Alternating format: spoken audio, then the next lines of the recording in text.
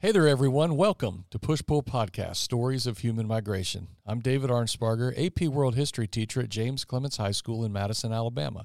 And today our guest is my favorite student, Jack Wimberley. And Jack is going to tell us a wonderful story of migration. It was a short and fast movement of people in American history. We call it the Oklahoma Land Rush. Jack, welcome to the podcast. Thank you. And why don't you go ahead and get into your story and tell me your family connection with the Oklahoma Land Rush.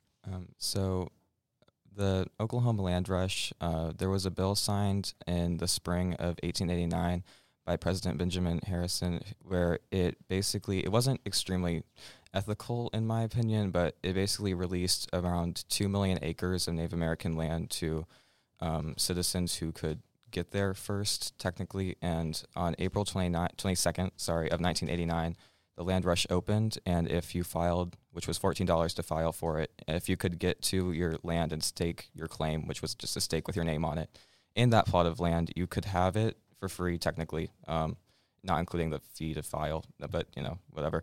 It was basically free land to those who could get it, and everyone who was able to get it got around 160 acres each. And my family relates to it because my great-great-grandmother, Stella Marie Thomas, she was 4 when it happened, but her family was able to get their own land, which that's nice for them. My grandfather told me that he would tell her stories about it. Like, she could remember bumping around in the wagon on the way to get their land, and stories like once they got there, what happened in the area. Like we've seen movies. So there's a movie made about this several years ago. And so when I hear the story about her being a little girl sitting in that bumping wagon, we know that people were going as fast as they could to try to get to the land, weren't they? Yeah, probably. I mean, for free land, anyone would try to get that. And the interesting thing is they came from Texas to try and get their land in Oklahoma. Yeah, sure. All right. What else once they got there? So the other thing you said, they put a stake in the ground so that they could stake their claim. So, yeah. Right. So that's the other interesting thing that, in modern day times, we probably wouldn't think about, but you got there, filing fee, stake in the ground, you got some land. Yeah. Basically it was all over that 2 million acres that was released, but anyone who could get there first and could put their stake with their name on it got that land. So it was very competitive, but in the end, I guess whoever got there first, they got to live there and build whatever they wanted. Yeah, that's pretty interesting.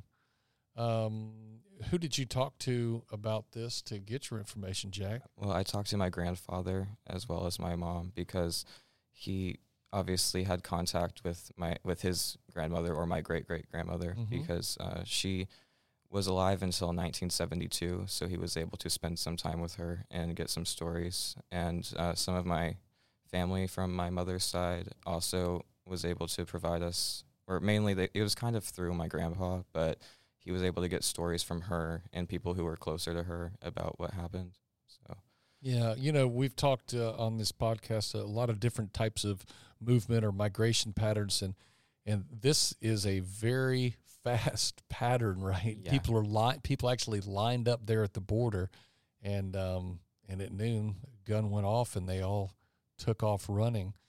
And so the great thing is these stories have stayed in your family, but you also have brought to the show, which I can see, is a township plat map. Can you talk about that a little bit? Yeah, so there's I'm trying to flip it over so I can the wrong page. Sorry. There's a book for the area referred to as Indian Territory, Native American Territory, for the land run, and it was provided by the Oklahoma Genealogical Society, and it just basically shows the plots of land as owned either by schools or by whoever was able to stake their claim there, because on the page you can see all the different names of people who own the different plots of land, but there's also places reserved for things like schools and stuff. Yeah, so looking in this township plat, there are all these areas are 160-acre squares, and within that is divided up, so it's 40 acre, 40 acre, 40 acre, 40 acre, 40 acre, 160. And so these township plats were made for all over that part of eastern Oklahoma, and for people to go claim. And the other thing that's kind of interesting, just for me looking over this, each one of these 160-acre areas has a single name. When you look at township plats like this in other parts of back east, like here in Alabama and other places, similar type plats, you'll see somebody's name in several of these different 160 acres where people bought it. And then this was a land rush, and you had a limit on what you could get, didn't you? Yeah, because it was per person, because a lot of families went together, so it was like mainly per family. Yeah.